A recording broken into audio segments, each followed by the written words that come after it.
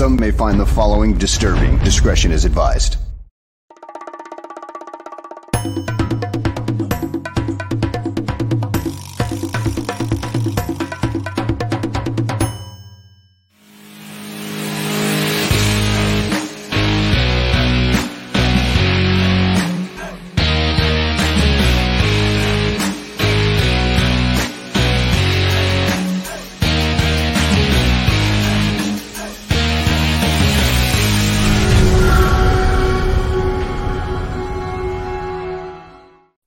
Welcome, everyone, to another edition of Gabriel Talks Football. My name is Aldo Gandia, and I'd like to start off on a personal note.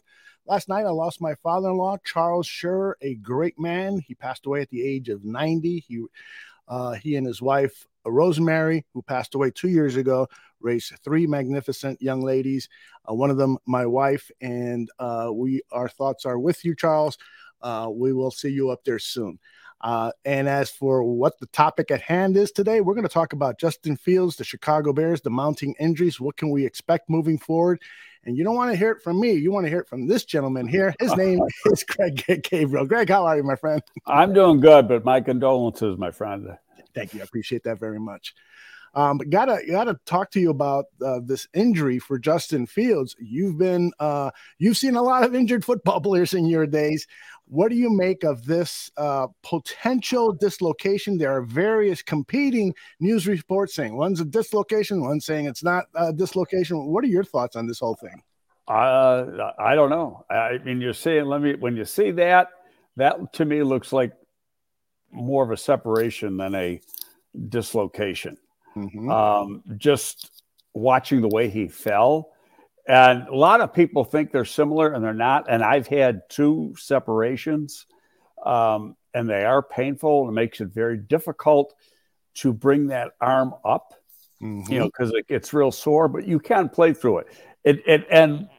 I did mine back in the 70s. Once in college, once when I was playing minor league football. And back then they did surgery on that injury. They seldom do surgery now. They let it heal. I had a thing, what they called a resection, where they cut off the tip of your clavicle where it meets in the AC joint, and then it's just basically floating there free. I did it with my right shoulder. Now that, like I say, they just leave it alone, and it comes back together, calcifies, and it's good to go. Players have played through it. It can be very painful to play through, but you can play. Now, if it's a dislocation, different story. Depends how severe the dislocation is. Did it pop back in? Did they have to, sometimes they pop back in on their own. Did they have to pop it in themselves? What happened in an MRI would tell you this, was there any ligament tears or anything like of that nature? So, I don't think we're going to know much until tomorrow. If you see him end up on IR tomorrow, he's going to miss a minimum of 4 games. Just listening, and I didn't listen to I probably listened to the first half of Flus's press conference yesterday, but he was like he always is. He's vague. He said the injury report will come out Wednesday, and that's because, the Jets are sitting here. Today is the day you really start to put that game plan. Last night and today, put that game plan together for the players to start practicing tomorrow. And, let them prepare for 2 different quarterbacks, because I can guarantee you the offense is going to be a lot different if Simeon is playing quarterback versus Justin Fields. And I wrote this in Windy City Gridiron yesterday. I would think that rushing attempts would drop by a minimum of 15. Okay. First of all those rushes that Fields has are going away. Right. And now from the defensive standpoint, they could say, okay, we can put 8 in the box and try to stop the run and make them throw. So and Flus alleviated to it a little bit yesterday. He said, somebody asked the question, what are you going to do different if you can't play? He goes, well, we revert back to what we did before the mini bye. So I think you can, if Trevor Siemian's going to be the quarterback, I think you can see them going back to more of a Green Bay style offense. They're still going to be heavy with the run, right? But the defense, the Jets defense, obviously isn't going to have to worry about a guy making plays with his feet at the quarterback position. Mm-hmm. But my gut feeling is they're going to list him as questionable all week and keep the Jets guessing. I'm almost excited about the possibility of seeing a different quarterback run Luke Getsy's offense, not because I expect better results, but I want to see what, assuming that Trevor Siemian is going to release the ball faster than Justin Fields, which is probably the biggest complaint I have of him as a young quarterback. He holds on to the ball a little bit, and that's been creating some of the sacks. I'd like to see Trevor Siemian in a pro game with pro starters around him run this. He's done it before. He's had starts in the league before. Right. I mean, he is the perfect guy that you want as a backup on your football team at the quarterback position. He's a smart kid. He doesn't have a cannon like Justin Fields has, and he obviously doesn't have the athletic ability. There's only a couple quarterbacks in the league that even come close to having that kind of athletic ability. So it'll be, from the standpoint of preparation, and the preparation works on both ways because the Jets aren't committing to Wilson being the quarterback. So that means you got to prepare for him, and you got to prepare for Joe Flacco or the other guy, right. and White, I think his name is, and so. Both teams are kind of got to sit back and do a little extra homework as they prepare for Sunday's game. Mm-hmm. And T3P podcast is right. Holding the ball does make plays. I mean, I think that's a big part of Aaron Rodgers' success, his escapability in the pocket and allowing receivers to get open. But at the same time, it also, there were a few seasons where Aaron Rodgers was the most sacked player in the National Football League. So it comes with its own negatives. Regarding the play calling late in the game, I don't like to question play calling because there's so much that goes into the preparation of play calling. There's so many things going on in the sideline and so forth. But for the first time this season, I really did question Luke Getsy's play calling of run plays for Justin Fields. Did you get that same impression? Well, I thought they'd do something, and I'm guessing here. But, you're thinking, well, the defense thinks we're going to throw, so we're going to run. And maybe we can knock the big one. And if they do, let's say, Fields is able to pick up 20 on that first down. It's all hypothetical. We're all throwing, darts at the wall. Mm-hmm. Oh, then it's a great play call. Mm-hmm. But it didn't work. And so it's a lousy play call. And so, and then what if he threw a pass over the middle and it was incomplete? Well, why didn't you run with Justin Fields? You're in a no-win situation because no matter what happens, there's going to be, a segment of fans that are going to complain about it. Mm-hmm. Yep. It's like being a baseball manager where you're being critiqued for the lineup you put in, whether it was a hit and run or not. Should you have had the player steal? Offensive coordinators go through that every week as well. But I am interested in seeing how this offense could react with a traditional pocket passer. So that might be interesting. And frankly, this is a lost season in terms of the playoffs. Now what we're into is player evaluation. So is that fair to say, Greg? Yeah, I think so. But they're still trying to create that culture. They want to win. And, hey, we both know. We've watched every one of these games. You turn a couple plays around, and this team's 6-4 or 7-3, or something like that, and instead of sitting where they are right now. So part of it's officiating, part of it's just a play going the other way. So I'm not sitting here saying that this is a good football team. Mm-hmm. They got a long way to go, but it's a lot better than most 3-win football teams that you look at. I mean, every game is close. There's only one game where they lost by a lot, and that was Dallas. Right. And even then, if the defense would have made some corrections earlier on, it could have been a lot closer game. It could have been the second half was a lot different than the first half. Yeah, but you throw out every game, they're in a chance, and 3 out of the last 4 games, they have an opportunity to win the game in the last drive. Mm-hmm. And things didn't work out for whatever reason. Mm-hmm. And so, me, I'm the eternal optimist. The glass is always half full. Mm-hmm. And so, and I'm going to stay that way, and I'm not going to question Getsy's play calling. Hey, last week, that's all you hear about is he going to be a head coach next year.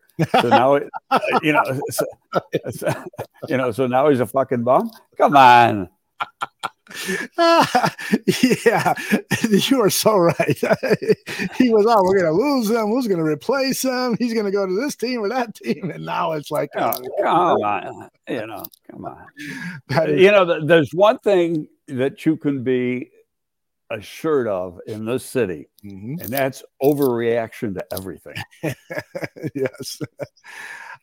Chris Watts has a great question here. Chris of the Barflight Tailgate Show. He asks, would you say this is a better team compared to this time last year? Without question. Right. they you know what? They play with a lot of enthusiasm. They play hard. There's no quit. Now they don't. Hey, let's be honest. They don't have very many playmakers. They traded away their 2 best playmakers on defense. Mm-hmm. Okay, and that hurts. That has hurt the pass rush, and we might have talked about this last week. But you take Quinn away, and it just makes it that much easier for the offense to prepare. You had to prepare to block Quinn, and that freed up other people to make plays. Mm-hmm. Since he's been gone, I don't know if they got a freaking sack from a defensive lineman. Yeah, I mean, I think it's Jaquan Brisker, and that's about it. Yeah, no, and part of that is the fact that Quinn isn't here. I think they've made up for Roquan a little bit. Sanborn's making some plays, but nobody makes as many plays as Roquan. But Sanborn's a rookie, so and in time he may. So I'm not that worried about that position. The secondary's still been banged up a little bit. I don't think Jalen Johnson is quite 100%. But, it's disappointing in that you want the team to win. But then, the former college director in me is saying, well, okay, you're going to get a good pick.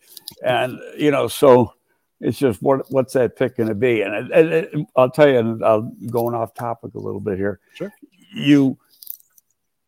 I start seeing all these mock drafts and people start, putting, because they're going to pick 3rd or 4th or something, and they're putting this guy in and this guy in. And then I see some of the names that they got in the 4th round, the 5th round, the 6th round. I've done these guys. They're getting drafted way before then. It's like, what do they think? All these teams are stupid, and they don't know how good some of these football players are.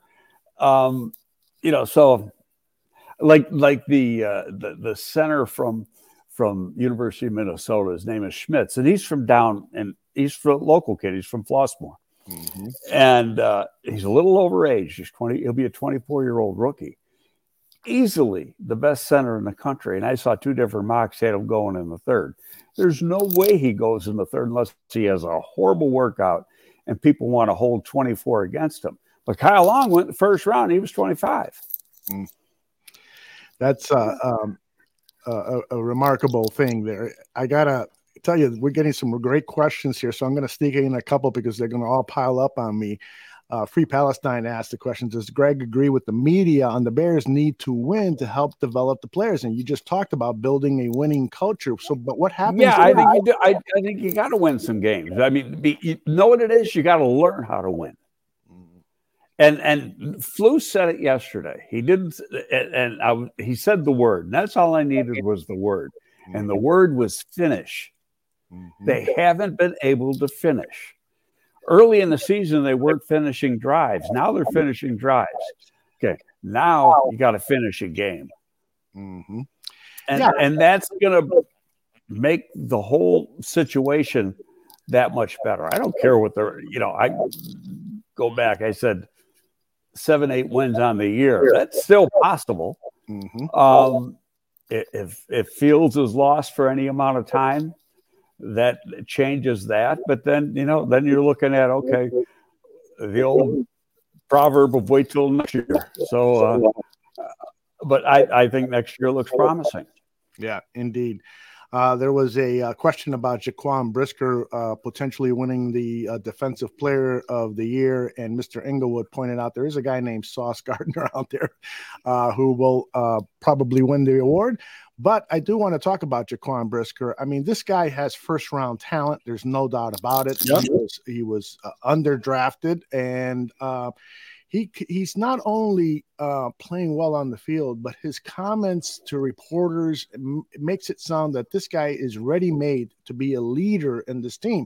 He talked about the sacks that Justin Fields was taking on, and he was very eloquent in saying that, perhaps he should be getting the benefit of the doubt like some of these other more veteran quarterbacks are getting.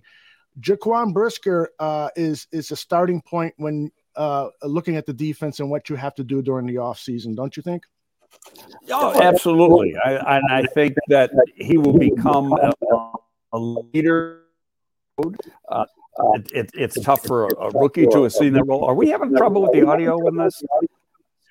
There's been just a couple of little lags, but overall it's okay. Yeah. Okay. Because I'm hearing stuff in my headphones every once in a while.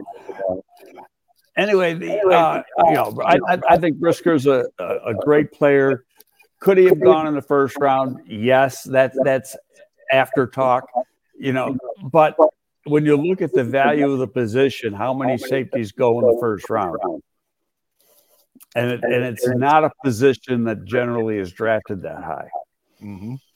Yeah, I am told now that there is a bit of an echo, and that sometimes tends to come and go when you're on Wi-Fi or whatever. So we'll battle through it, and it'll probably leave in just a minute or so. Now I'll press some buttons here to see if that helps. But getting back to this defense, so because to me, this is the first place you've got to start during the offseason so you can address some of these concerns, because the points that are being put up are enough to win most football games. When you look at the last 4 games, the team is averaging around 30 points per game, but they're losing. Clearly, the pass rush is a problem, and some more depth at some of the other positions. Well, the lack of a pass rush hurts the secondary, and then they get, the quarterback's got a lot of time to make throws, and how long can you ask a guy to cover? Right. A reliable NFL receiver. Mm-hmm. Yeah. One of the guys that I've looked at and I've been impressed with, but Jordan and Danny Shimon don't think he's a good fit, is Will Anderson. Jordan says Will is a bit light in the pants and does better on the shade of a man, but make no mistake, he can play in an even front. Have you taken a good hard look at Will Anderson? What are your thoughts? No, I like Will Anderson, and he's not having the dominant season that he had a year ago. But the talent is still there. And those guys who come out of Alabama have been well coached. And for the most part, they're pretty tough. But there's another guy, though, and it really depends on where, they get where they're choosing it, what their selection order is. It's Tyree Wilson for Texas Tech, who is an underclassman, just declared the other day. Got dinged up in their game last weekend, so he's not going to play this week. He's already hung it up for the season. But this guy he's a 6'6" guy, he's about 270, and he can run like a deer, real long arms, got a lot of pass rush potential coming off the edge. And Jake wants to know your thoughts on Jalen Carter. Well, Jalen Carter would step in and be your actually, he can play either of the defensive tackle positions, and I think Jones can do the same thing. So Carter, he's a bitch, but he's had some injury issues, and so then the medical comes into play. But before you even get into that, and I agree with you, I think that defense will be where they go in the draft, but that's assuming they address some things in free agency. And, there's guys out there right now that you think are going to be free agents that may re-sign or with their team between now and the start of free agency. They might get tagged or whatever. So you just don't know for sure. But, if there was, I think they got to attack the defensive line without question. And, there's 4 guys that you could put down as potential free agents. Whether they make it there or not remain to be seen.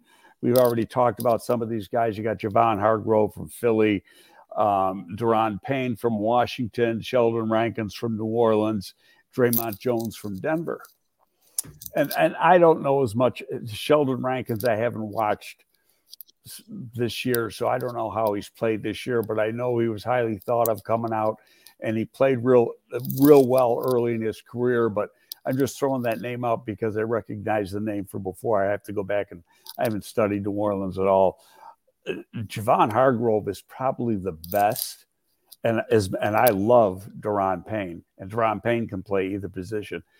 But the only thing with Hargrove, yes, he's going to cost a lot of money. He's also going to be 30 next year. And so does 30 figure into the equation of the football team that Ryan Poles wants to put together.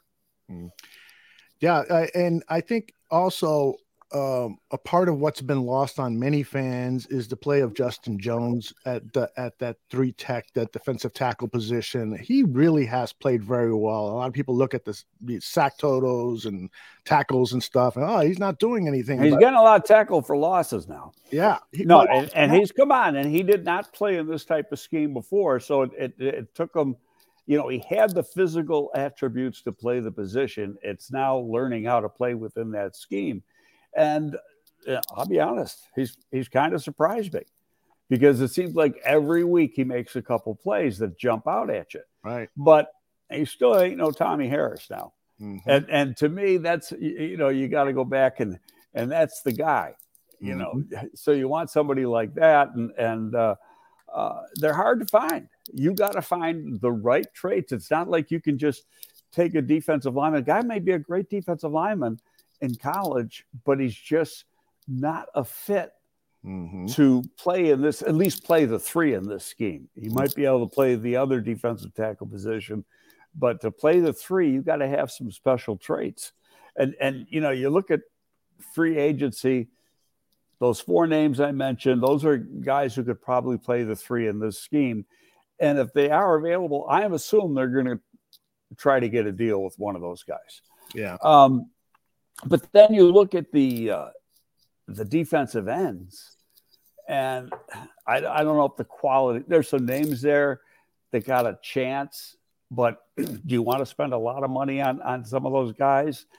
And you might end up overpaying, and names I'm looking at are Dwayne Smoot with Jacksonville, Samson Ekubon, who is with San Francisco now, used to be with the Rams, Rashawn Grant with Houston, who's a little bit bigger guy, so it's they're good football players. They're going to make the Bears better, but what are they going to cost? Yes, exactly. And that's the key. And if you get them at the right price, okay, fine. But if you got to overpay to get them, exactly. and that's going to be the tough part. And in all honesty, I mean, technically it's illegal, but you want to start getting, figuring some of the stuff out right now. Yeah, and I think one of the goals for Ryan Poles is to manage the cap better than previous administrations have with the Chicago Bears. I would not at all be surprised if George McCaskey said to Poles, listen, I don't mind spending money, but let's spend it wisely. Look at where we are with all this dead cap money that Ryan Pace has left us, and I only got 1 playoff out of it. Can you and will you do a better job managing the salary cap? Do you think that kind of conversation perhaps happened with the Bears administration and their new GM? Yeah, I think it is played into it, but at the same time, Ryan had a decision to make. He could have gone with some of these guys, and maybe the team on the field would have been a little better. Yeah. But then he's still stuck with them, and you got some age there. And I think he made a decision. I don't see these guys being a part of the long-term plan that he's trying to put together. Mm-hmm. So you cut bait. Yeah, it hits you in the salary cap, but you could afford to do it this year. Mm-hmm. So this year is it's just a lay the foundation year. And fans don't want to hear that, but sometimes that's what you got to do. You got to take a step back to take a step forward. And I think people still bitch about the offensive line. And I'm going to sit here and I think that really they're one player away and on the offensive line. And the reason I say that is there still hasn't been a game. There's been one quarter of one game mm-hmm. when what was supposed to be the starting offensive line is played together. Mm-hmm. And that was also with Larry Borom playing the right tackle, and then he gets dinged up. Riley Reif's in there now. Riley's playing better than Borom. And I think what we found out, because they haven't inserted Borom back in, is that Borom has probably hit a ceiling. Mm-hmm. That's part of the evaluation process. Remember, we've talked about it before. You want to see the arrow keep going up. Sometimes they hit a plateau, but once they hit that plateau, you want to see them to start climbing the steps some more. Well, in Borom's case, that hasn't happened. He hit the plateau, and he might not be able to get any better. You're going to hope he does, but I think realistically, you've got to say he's a backup. Mm-hmm. And so now you got to go out. I think the position you got to get is a right tackle, because I think Braxton Jones isn't going to be just a good left tackle. I think he's going to be an excellent left tackle, and he's just got to go through the growing pains. And when you watch him closely, he gets better every single week. Mm-hmm. And, he comes back next year. He's going to have that confidence of growing. A lot of the mistakes he made early in the year, he's not going to have those next year. He's got a year under his belt.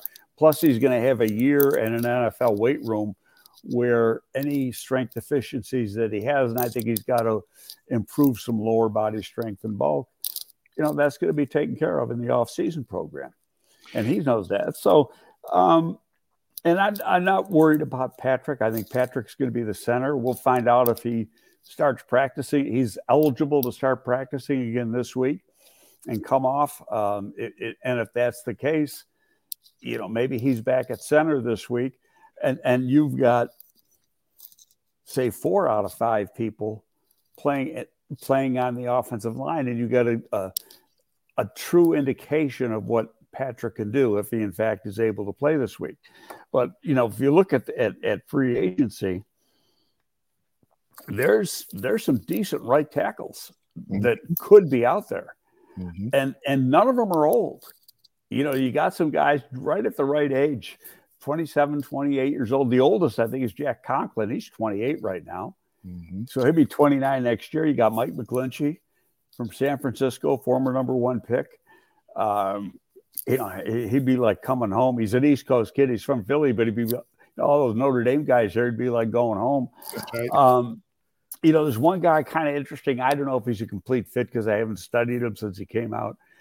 But he's been a decent player, Jawan Taylor with Jacksonville. Mm-hmm. But he's a big mammoth right tackle. And then there's Elgin Jenkins with Green Bay, who could play just about any position on the line. Yes, indeed. He's a special player. He gets injured a little bit too much for my. That's a worry part. Yeah, exactly. Is that the durability factor? All right. Boy, oh boy, lots and lots of great questions and comments here. I've got over a dozen highlighted. Let's get through a few of these. Jordan asked a question about the Notre Dame player, Isaiah Foskey. He knows that you love watching Notre Dame games. What do you think about this young player? Foskey started off, I thought he was going to have a great year. He started off a little slow. And then the last 6 games, he has really played well. In fact, I thought early on he played himself out of the first round. Mm-hmm. Now he might have played himself back in. Mm-hmm. I think he's got 9 sacks on the year. He can play the run.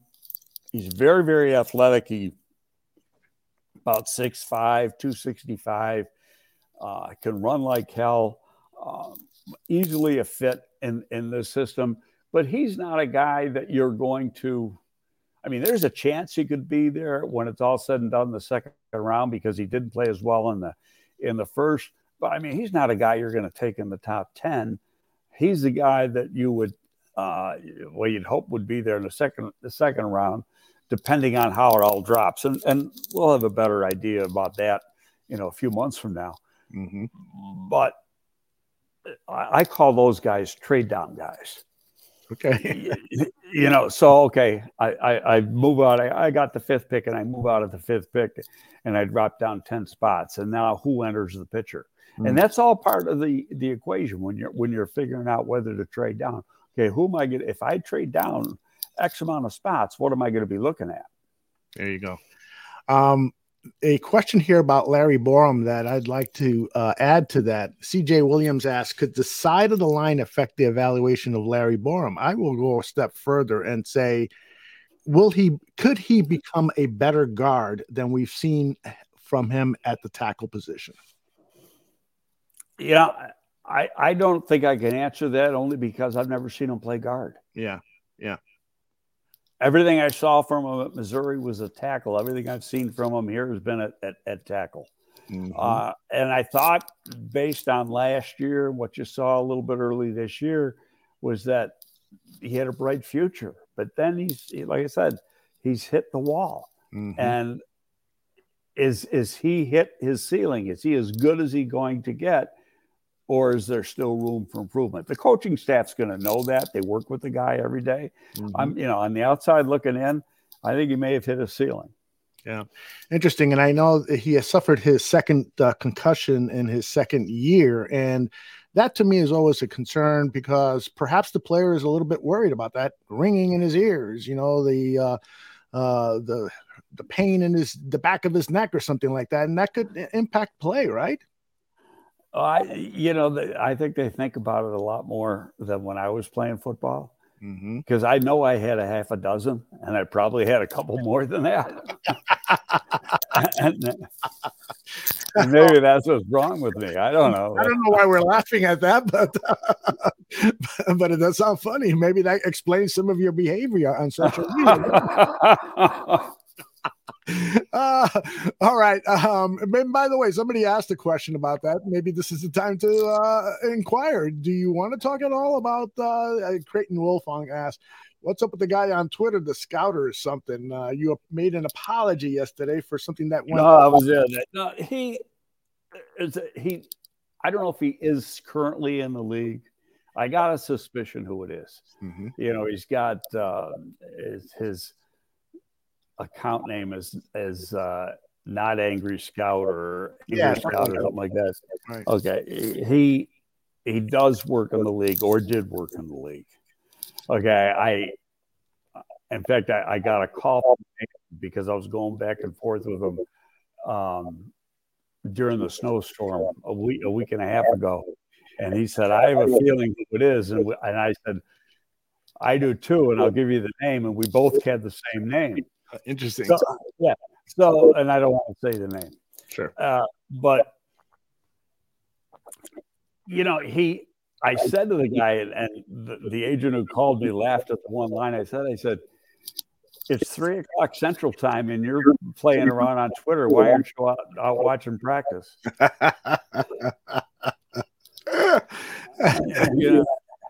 I know what it's like making a school call, the timetable, and you get to 3:00 and you're going out, or 3:30, you're going out on the field. And if you're not on the field, you're talking to the coaches or talking to the trainer and the strength coach. Mm-hmm. Your time is very tight because you don't have multiple days to get a school call done. Sometimes you got one at max two. Mm-hmm. Yeah, and I didn't follow the brouhaha very closely, but it did. I got the impression from one of your tweets that he was making disparaging comments about all-star football games. And what he is the league has basically taken away their backing from the Senior Bowl and put it at the East-West game. Okay. Okay, so he's taken exception to that. Oh. And so he has come out literally live saying that we're playing players.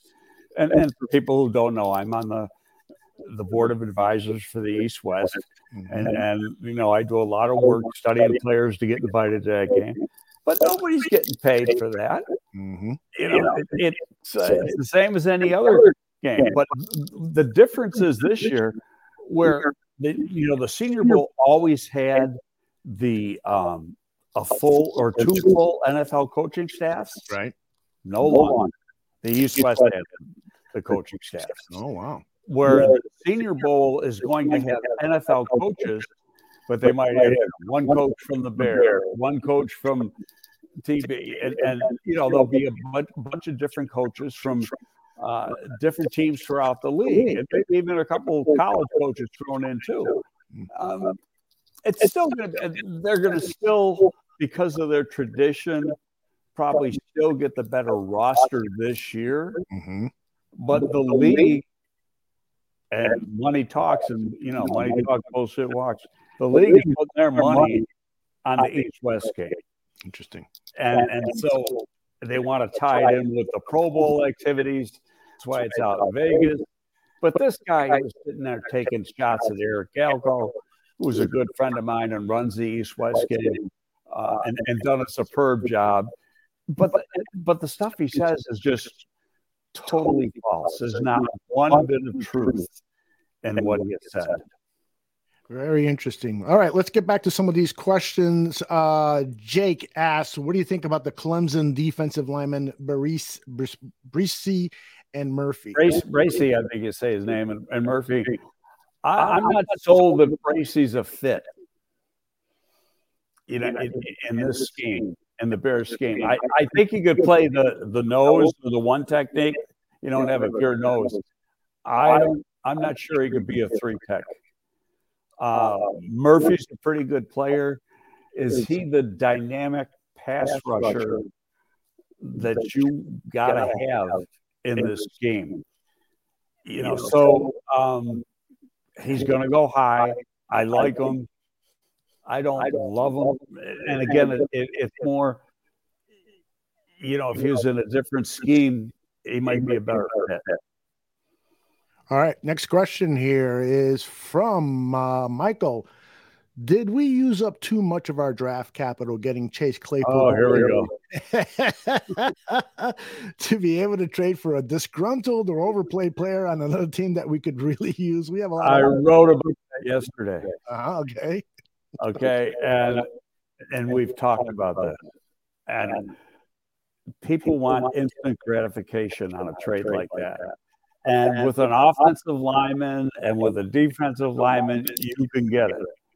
In this offense with a wide receiver, it takes time. And we've talked about it probably 3 different times on the show. The offense such that, first of all, the quarterback and the wide receiver got to be in sync with each other. But the receivers got to make site adjustments based on what the defense is doing, what the coverage is, what they see in coverage. And not only do they got to make that adjustment, they got to do it at full speed. And until they feel really comfortable in doing that, and then they're on the same page with the quarterback, it takes time. You don't trust them 100%. So what you're doing is you're setting up small packages for the guy. It's going to be the fact that they gave up a 2nd-round pick for him. They're thinking about this in the long haul, for the long run, not just for this year. And I don't think, in all honesty, it's next year when you see him break out within this scheme. Full camp, full knowledge of the playbook, and lots of other surrounding pieces. You know, I told you, I talked to a guy who's worked in this system, still does, for a number of years. And he just says, Greg, it's fucking hard. You know, and that team made some trades because people couldn't make those adjustments quick enough. All All right. Jordan has a question about is there a particular draft prospect or free agent player? You've already gone through the free agent players, but let's stick just to the draft prospects that you have reviewed, Greg, that you've become smitten with or have an affinity towards. No, not yet. Because, I've written up for that one group I'm doing stuff for, well over 200 reports. But what I haven't done is put it together and kind of ranked them, because I'm literally doing 2 to 3 guys every single day. And what I got to do for these people is slap an area of the draft where I think they're going to get drafted. So I see him as a day 1 guy, a day 2 guy, a day 3 guy type of thing. But I haven't, sat back and say, okay, this guy's better than this guy's better than that guy, and put them in any order. There's guys I like. There's a lot of guys that I really like. And when I look at them, I'm thinking, are they fits for the scheme?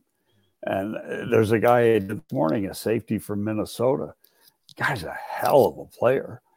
This team's already got some pretty good safeties, and I hadn't done them before. And he's a local kid. He's from St. Charles. Mm-hmm. A question just came in. Local players are great. We need more local players on the Bears, so they understand how badly we need to beat the Green Bay Packers. CJ wants to know about the defensive back that was recently acquired. He was a 3rd-round draft pick. I think it was the Vikings who drafted him, Justin Lane. I don't know much about him. Yeah.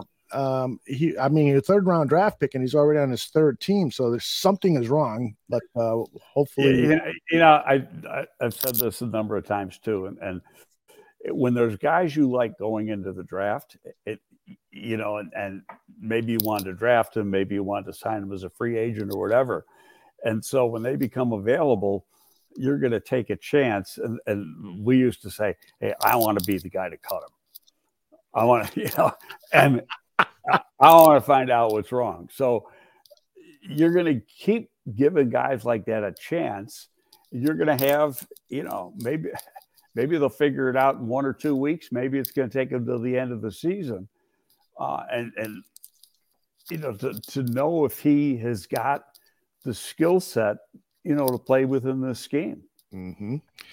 All right. We got a lot of other great questions here. Chris wants to know, I think we've talked about this a little bit in the past, but how honest our college coaches are about, the player that you're scouting. So when you go to a college campus, are there some coaches that, this guy never gives me the straight dope on his players? I can tell you, we could spend the rest of the show on that one. Let's dedicate an episode to that in the offseason. It's, you know what? And when I was running the scouting department here, our scouts never left their area.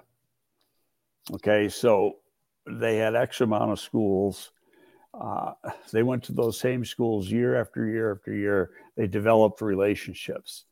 Okay, so if I'm new going into school X, say I go to Ohio State and they got the pro liaison talks. I don't know if this guy's giving me straight stuff or he's full of it, the company line, because I don't know the guy.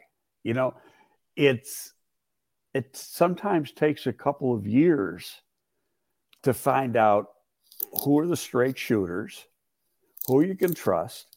And then, and to add to that, you're going to the school a lot because, you're going maybe a couple times during the fall, you're going in the spring for the pro day, you're making calls during the course of the year, during the summer. You're finding out not only on the coaching staff, but on the support staff, who can I go to that's going to shoot me straight?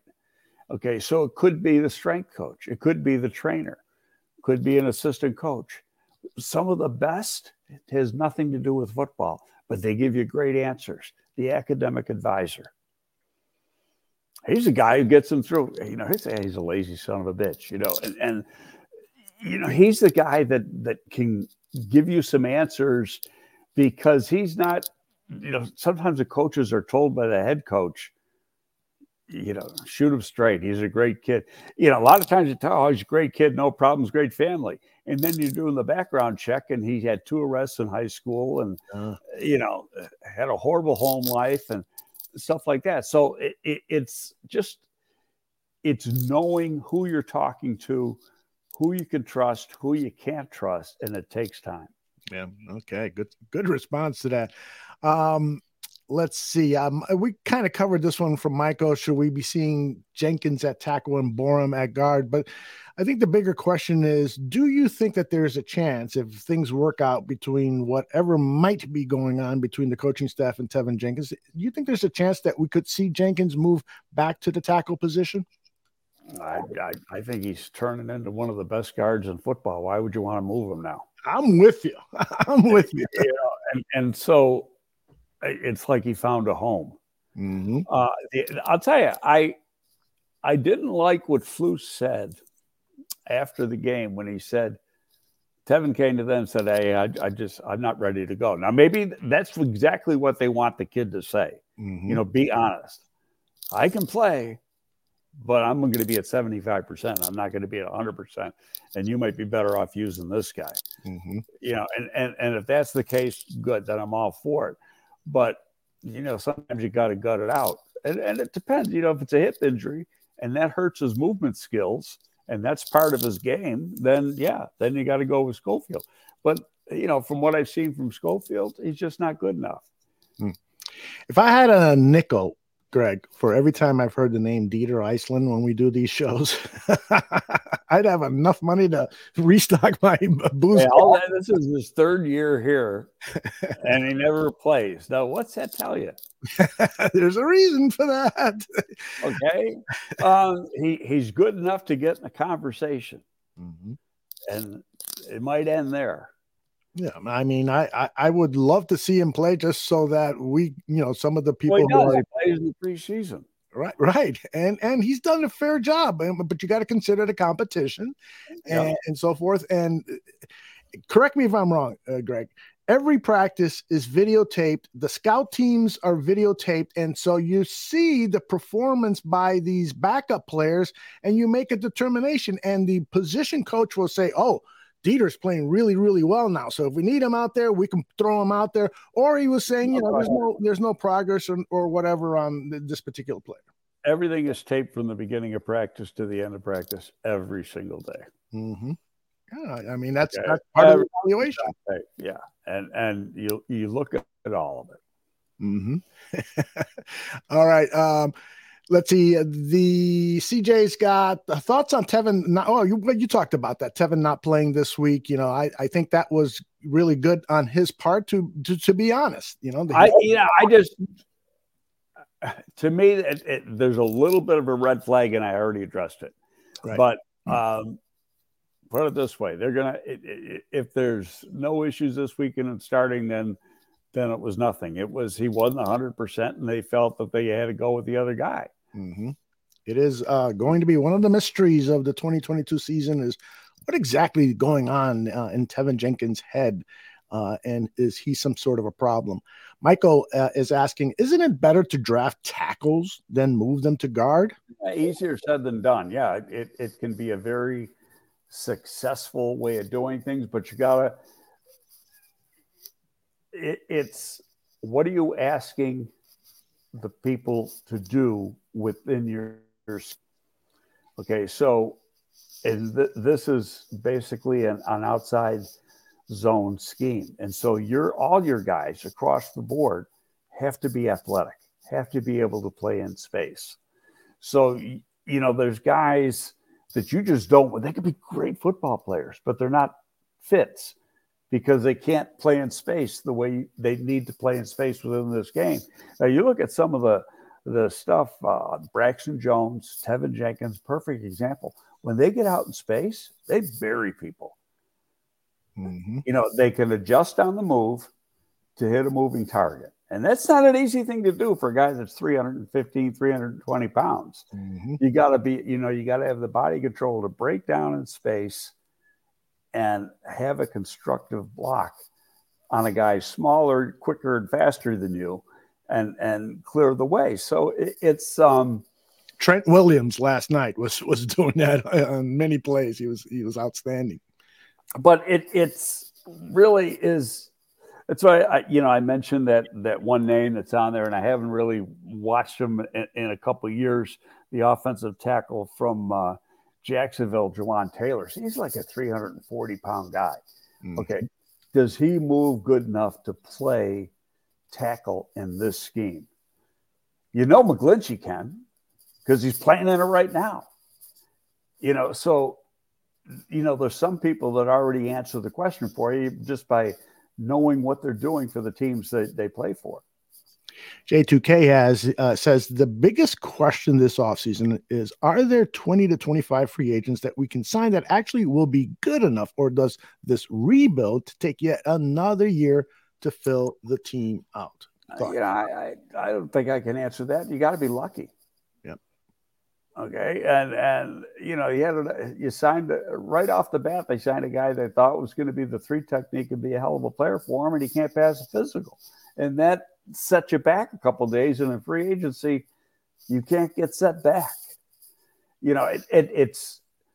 It's part of the system. When you get a thing like that, well, it's too bad we couldn't give him a physical beforehand. Like maybe all these would-be free agents should be able to take a physical, like they do at the combine and find that out. But you know what? That's part of the risk reward of free agency. Mm-hmm. Renewable has a question about Siemian.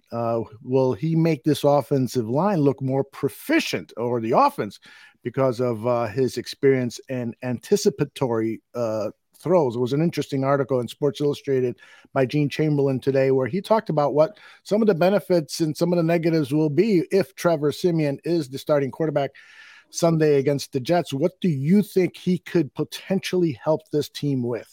Well, the one thing we know he can't do is extend plays with his feet like Justin Fields does. So there's times when Justin's been dead man walking back there, but has been able to escape from it.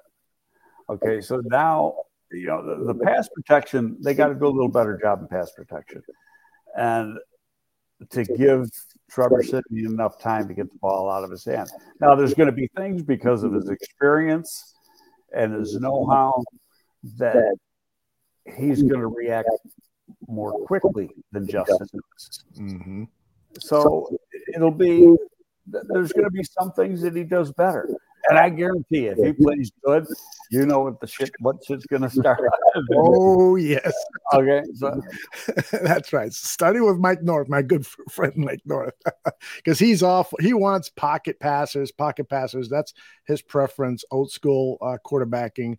So we'll see what happens. It'll be interesting. No, I'll tell you what's interesting is, and this goes back now 21 years, and there weren't many quarterbacks in the league that could really make plays with their feet. One of the few was Donovan McNabb. Mm-hmm. And then you had Michael Vick.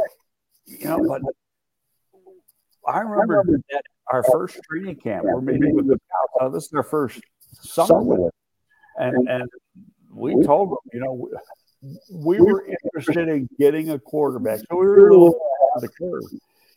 If we could find one that was an athletic guy that could make plays with his feet, but back then they were hard to find, and now you're getting more and more in the college ranks. Yeah. Cornelius asked the question: since Braxton Jones is our left tackle of the present and future, where will Alex Leatherwood play? Don't you see him kind of moving inside? I think he could be a left guard, and I know that I did Leatherwood when he was at Alabama. He played left tackle. He was a pretty damn good left tackle. Mm-hmm. He did not play on the left side of the Raiders. They had their left tackle, and he was terrible on it. Now, did they make a mistake with the draft, or in making that transition from the left side to the right side, he just couldn't do it? And so I think, my first impression or first thought is that he's a guy that's got to be on the left side. So if you're going to play him inside, play him at left guard. But I think when you look at this reality, and we've talked about it, they're trying to tear this guy down, build him back up, and he's a project for next year. Unless he absolutely has to play next year. What do you think of the theory that, hey, let's try to take a look at some of these guys before the end of the season and plug them in, maybe the final game against the Vikings or whenever, so that way we can make a better evaluation. So some of these guys being, I don't know, Alex Leatherwood or Dieter Iceland or whoever. What do you think about that theory? I mean, it's a possibility, and part of that would be discussion between the front office and the coaching staff. Mm-hmm. If you're going to put up the white flag, the players are going to know that. And is that good for what you're trying to do? Mm-hmm. I can guarantee you, the players and the coaches don't give a shit about the draft. Okay, they care about their livelihood, and that's playing football and coaching football. So they want to win games. Yeah. So where fans want to see that. I just can't see it happen. I know starting always when we got to around game 13, because Jerry never tracked some of this. Where we pick it. And then we win 2 more games. What are we going to do? And it's impossible to find out because you don't know what every other thing is going to do. Right. But you can give them a range, but you get to the last week, and I can say, okay, Jerry, if we win, we're picking here. If we lose, we're picking here. Well, if the season ended today, we would be picking the Chicago Bears would be picking number 3 overall. And one of the things that I saw on social media was our old buddy Greg Bragg said, bookmark this tweet. The Chicago Bears, if they're picking in the top 5, will trade down for multiple picks. And I immediately said, I didn't reply publicly, but in my mind, I said, I don't know about that. Depends on the player. Yeah, exactly. You want to acquire difference-making players, and those are usually in the top 3-5 picks. True. And you're correct with the evaluation. Right. But then, you look at it, okay, let's say, they don't have the opportunity to sign an edge guy in free agency. And so that might be the number one need. And they're sitting there and it's and they're looking at Anderson from Alabama. But then they think, he's a little like Anderson. Maybe he's not the right fit. But if we trade down 5 spots, we might be able to get Wilson from Texas Tech, and he's a better fit. Okay, then you're making those decisions before the draft starts.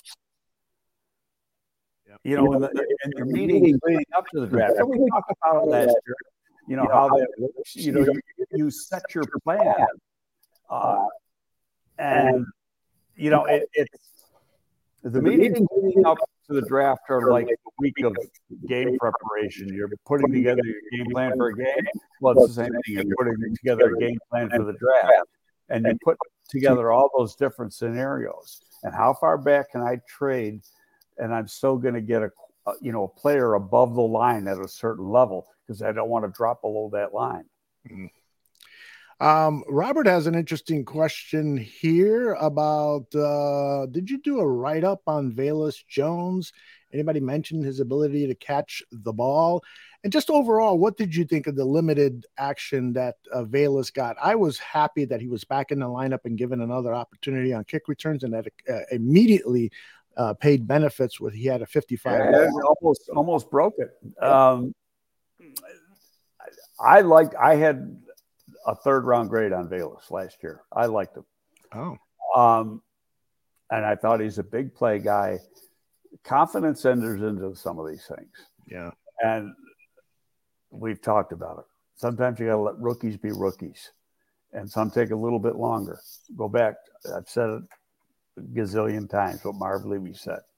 What I get out of a rookie is a bonus. I expect him to perform in year 2. There you go. I think that's a great philosophy to have. And speaking of expectations, what were your expectations for the snowstorm in Buffalo? Because I know you've got some family down there.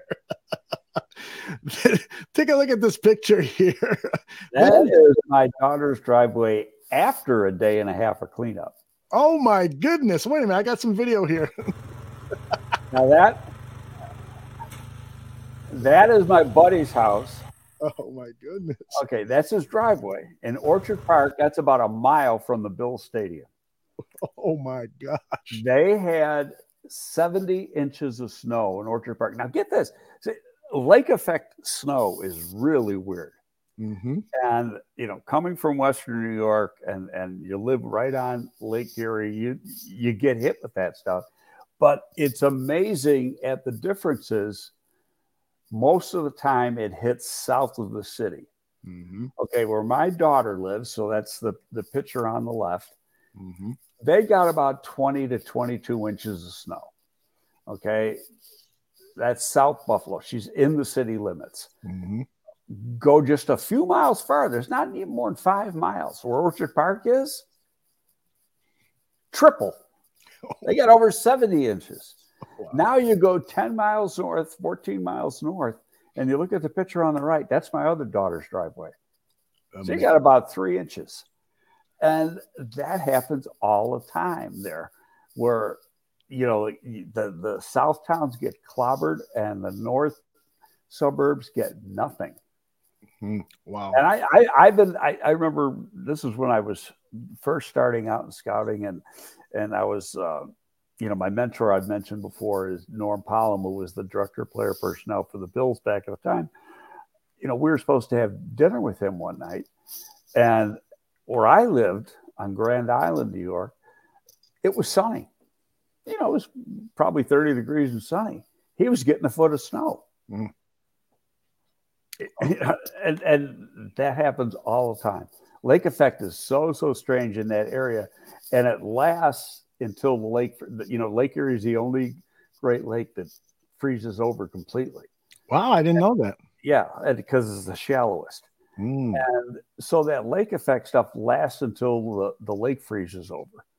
And that'll go into, depending on how cold it gets, but that'll usually takes into about mid-January. Once you get past that lake effect stuff is history. Mm-hmm.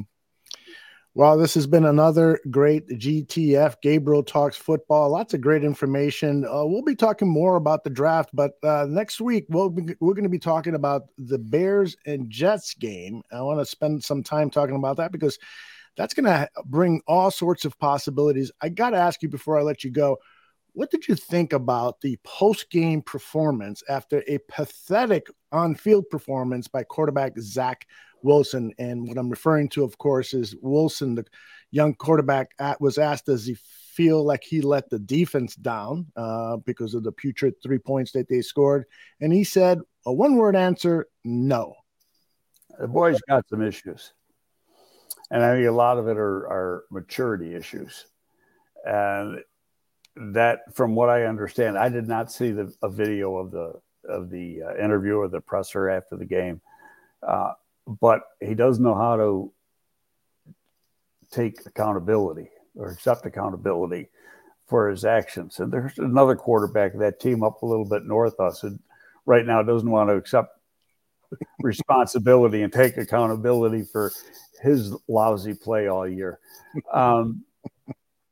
But, this guy, we've been seeing stuff in the media about him during the off season.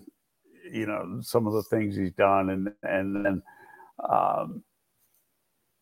just the way he's handling himself within the locker room. I don't think he's ingratiating himself to his teammates. And when the coach comes out and says, no, we might make a switch, that doesn't say a whole lot for him. Sure. And he's the second pick in the draft. Mm-hmm. That's right. Second pick in the draft. And also there appears to be, according to some reporting, some of the players are getting sick and tired of his kind of prima donna type attitude. And the interesting thing about that is that there were reports coming out of Brigham Young when he was a college football player that he was spoiled. He comes from a well-to-do family and has always been spoon-fed. Mike Greenberg of the Get Up show on ESPN really laid into Zach Wilson, and so the love affair, the honeymoon. Did Greeny really do? I didn't know that. Yeah, I'll find you the clip. And the other guy that had that, and I knew about it, and this goes back to the Josh Allen draft, was Josh Rosen from UCLA. Right. So his teammates couldn't stand him. Mm-hmm. You know, if you polled each one of his teammates, they'd go, screw him. But, and if your teammates don't like you, and I knew right away when you started hearing that stuff, this guy was going to be a bust. Mm-hmm. And another kid who was always told how great he was, had the silver spoon in his mouth. But when it got tough, he couldn't perform. Mm-hmm. And you see, he's been on about 5 teams already. Yep. And the guy who goes lower, is Josh Allen, who's had a great career. He's tough as nails. And part of it, we talk about it a lot, football character. Josh Allen's football character is way up here. Mm-hmm. I have a feeling Wilson's is down in the gutter. And I know Josh Rosen's is too. And that's the difference. And there's going to be a guy in this draft and I'm just starting to do some of the background now, but Will Levis from Kentucky. Yeah.